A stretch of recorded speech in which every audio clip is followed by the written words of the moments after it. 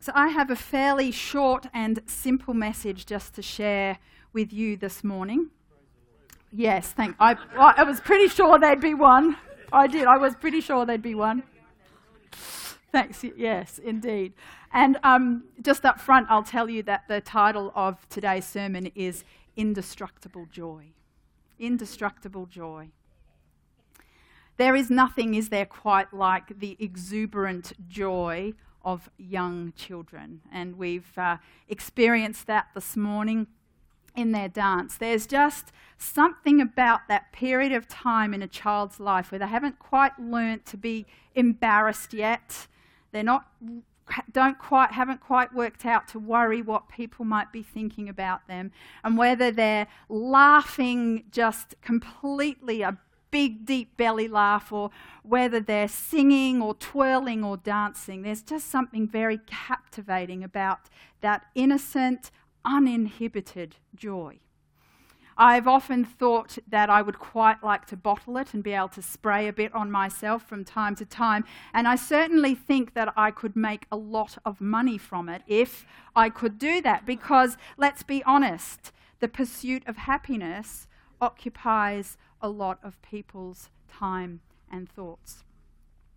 People, of course, have varying definitions of happiness and joy. And I don't really want to get bogged down this morning trying to work out the difference between happiness and joy. In fact, when I looked online, there were equal numbers of secular and faith-based articles debating exactly that thing. And interestingly, Scripture doesn't actually make a distinction between happiness, joy, gladness, rejoicing. These are all terms that are used interchangeably throughout Scripture. We were, as human beings, but also created in the image of our God, we were created with the longing for joy and to experience joy, delight, gladness, to live a joy-filled life. And so the greater distinction, I think, for us as believers in Christ is not what terminology we use, but what is our source of joy. And so this morning, if you have your Bibles with you, I would like you to turn to Luke chapter 2. We did actually read this same chapter last week. So good, I'm coming back to it again. So Luke chapter 2.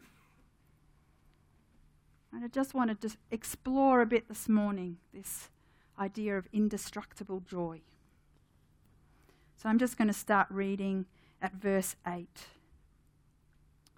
And in the same region there were shepherds out in the field, keeping watch over their flock by night. And an angel of the Lord appeared to them, and the glory of the Lord shone around them, and they were filled with great fear. And the angel said to them, "Fear not, for behold, I bring you good news of great joy that will be for all the people. For unto you this day in the city of David is born a Saviour, who is Christ the Lord. And this shall be the sign for you. You will find a baby wrapped in swaddling clothes and lying in a manger." And suddenly there with the angel was a multitude of heavenly hosts, praising God and saying, "Glory to God in the highest, and on earth peace among those with whom he is pleased." Then the angels went away from them into heaven, and the shepherds said to one another, "Let's go over to Bethlehem and see this thing that has happened, which the Lord has made known to us." And they went with haste and found Mary and Joseph and the baby lying in a manger. And when they saw it, they made known the sayings that had been told to them concerning this child. And all who heard it wondered at what the shepherds told them. But Mary treasured all these things, pondering them in her heart. And the shepherds returned, glorifying and praising God for all they had heard and seen, as it had been told to them.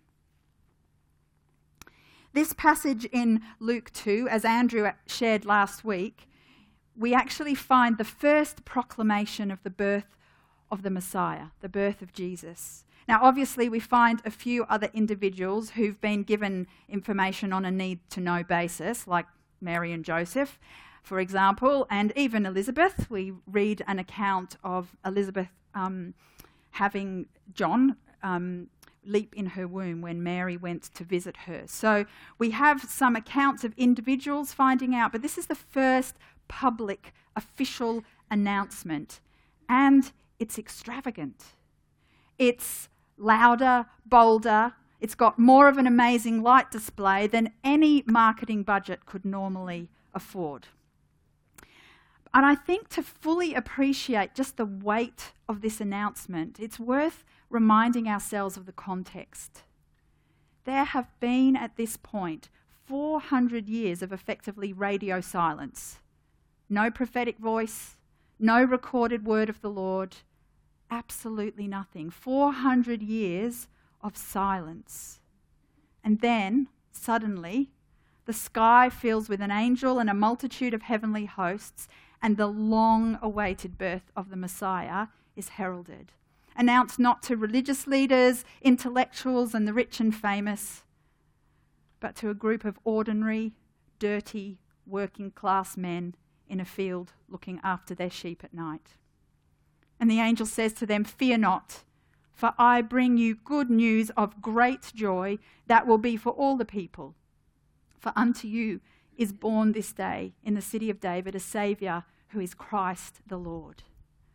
Good news of great joy that will be for all the people. Great joy, not small joy, moderate joy, modest joy, but great joy. That word for great is the Greek word mega. Mega joy. Good news of mega joy. And for all the people, not for some people, a select exclusive minority, but available for all people. I mean, much like our society today, at this time in Israel's history, they had settled very much into a life of the haves and have-nots. In that 400 years of silence, there had been many man-made religious laws created, saying what people could do, who they could talk to, where they could go, who could be seen in public. And here we have the angel declaring this great news of great joy that is for everyone, to a group of dirty shepherds who would have been deemed as unclean because they worked with animals. Talk about actually putting their money where their mouth is. It's declared first to people who would be the least likely in the religious terms to be let know about this. And then they're not only told, it's not like the angel says, well, we're just letting you know, but don't come near. Stay with your sheep. They actually receive an invitation to go and see, to come close. That's just amazing. And so with great haste and no hesitation, they accept the invitation and they go to Bethlehem to look for this promised Messiah, to look for the sign that they've been told to look for. And we read their response to encountering him. It's rejoicing. They encounter their Messiah and they are filled with that great joy that's been promised, and it spills out of them in rejoicing and praising and glorifying God, and an inability to keep their mouth shut. So they are telling everybody who will listen what they've seen and what they've heard. One of the consistent promises throughout Scripture is the availability and the invitation to this mega great joy. This joy is not meant to be an optional extra in our lives or just available to the select extra spiritual few. The angel's promise and God's promise to us is it's available for all people. Psalm 16:11 says, "You will make known to me the path of life. In your presence is fullness of joy." Again, that description of fullness, not a little bit, but fullness, overflowing joy. In your right hand there are pleasures forever. In John 15:11 is recorded Jesus saying to his disciples, "These things I have spoken to you, so that my joy may be in you and that your joy may be made full."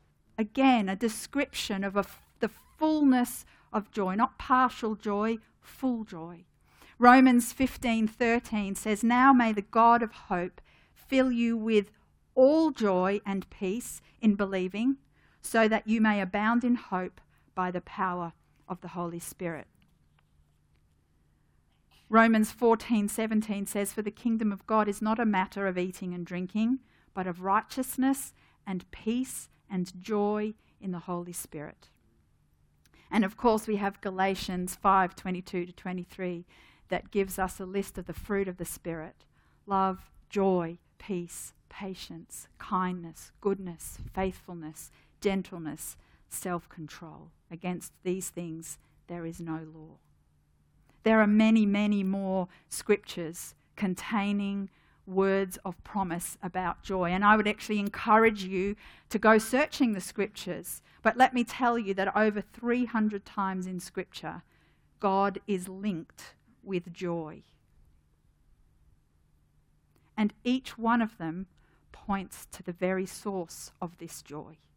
You see, joy is not just something that God gives us, it's who He is. God is joy. And this is the proclamation of the first Christmas. In Jesus is the fullness of joy, and we have been invited to come close and encounter Him just like those dirty shepherds.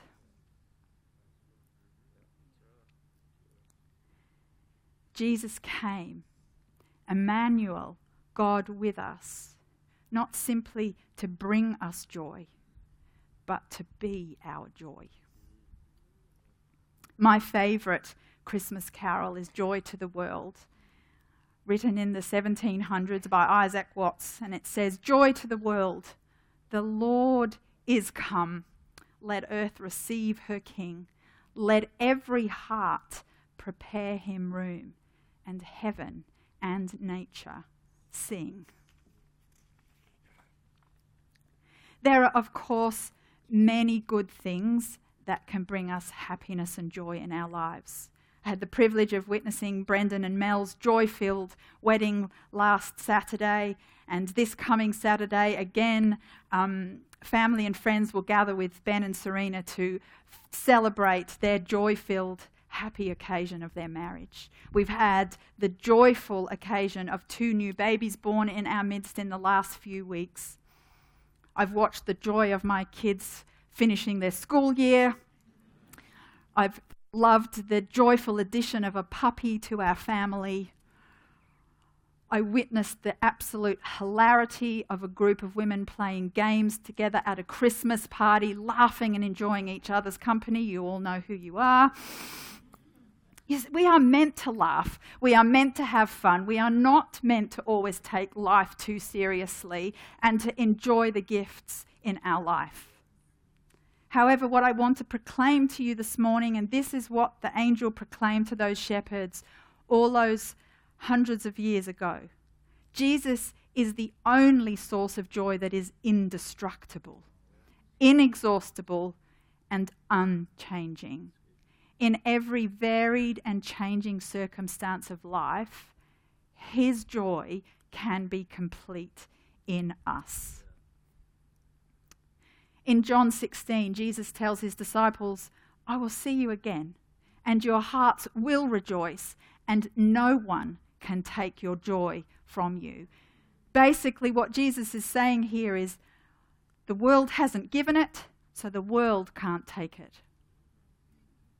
So in this season of Advent, I believe what's presented before us is an opportunity to respond afresh to His invitation in our lives to indestructible joy.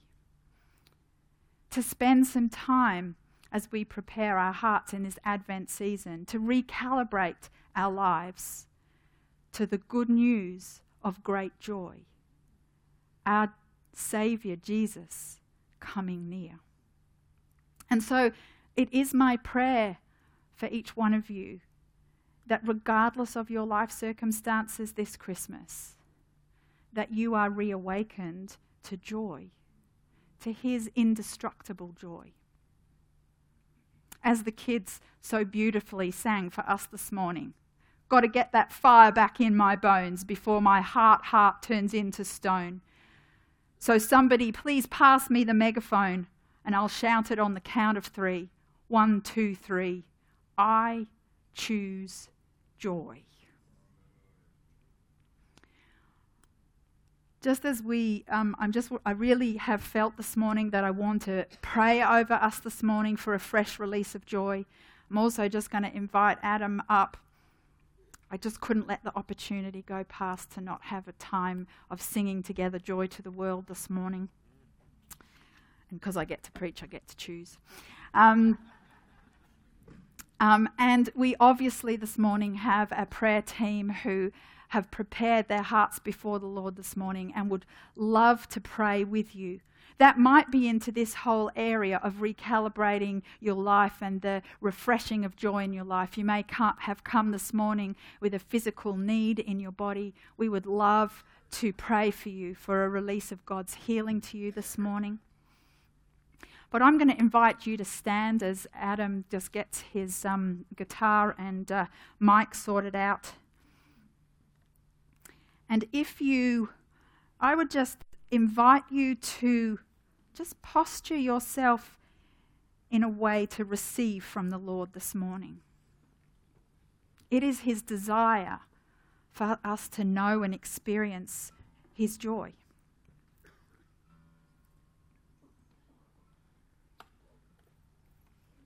And so, Father, we just position ourselves this morning as your people.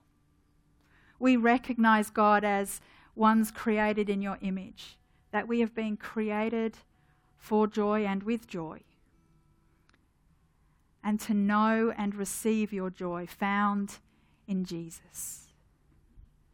So by your Holy Spirit this morning, would you reawaken joy in us? Would you refresh our joy, God?